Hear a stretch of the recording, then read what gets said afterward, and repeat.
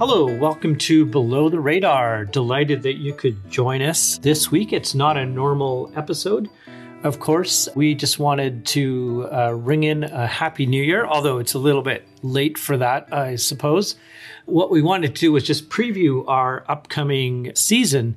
We're going to be making a little bit of a change, moving off of a weekly format to have a spring season with 15 episodes and a fall season with 15 episodes. We're really excited to have Suresh Rao on the show in the coming weeks. He, of course, founder of the Indian Summer Festival and now working at the Vancouver Art Gallery.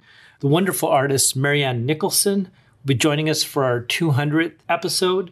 Brenna Bandher from UBC Law, written a great book, The Colonial Lives of Property, as well as a number of other theoretical texts. Cliff Atleo from SFU's School of Resource and Environmental Management. Nadia Shihab from SFU School for the Contemporary Arts. And Kari Grain joins us to talk about her book, Critical Hope. And we also have June Francis, who is at the SFU Business School, been involved with Hogan's Alley, and lots of other great work. We have many, many other guests joining us over the spring session, so I really hope you continue to listen to Below the Radar.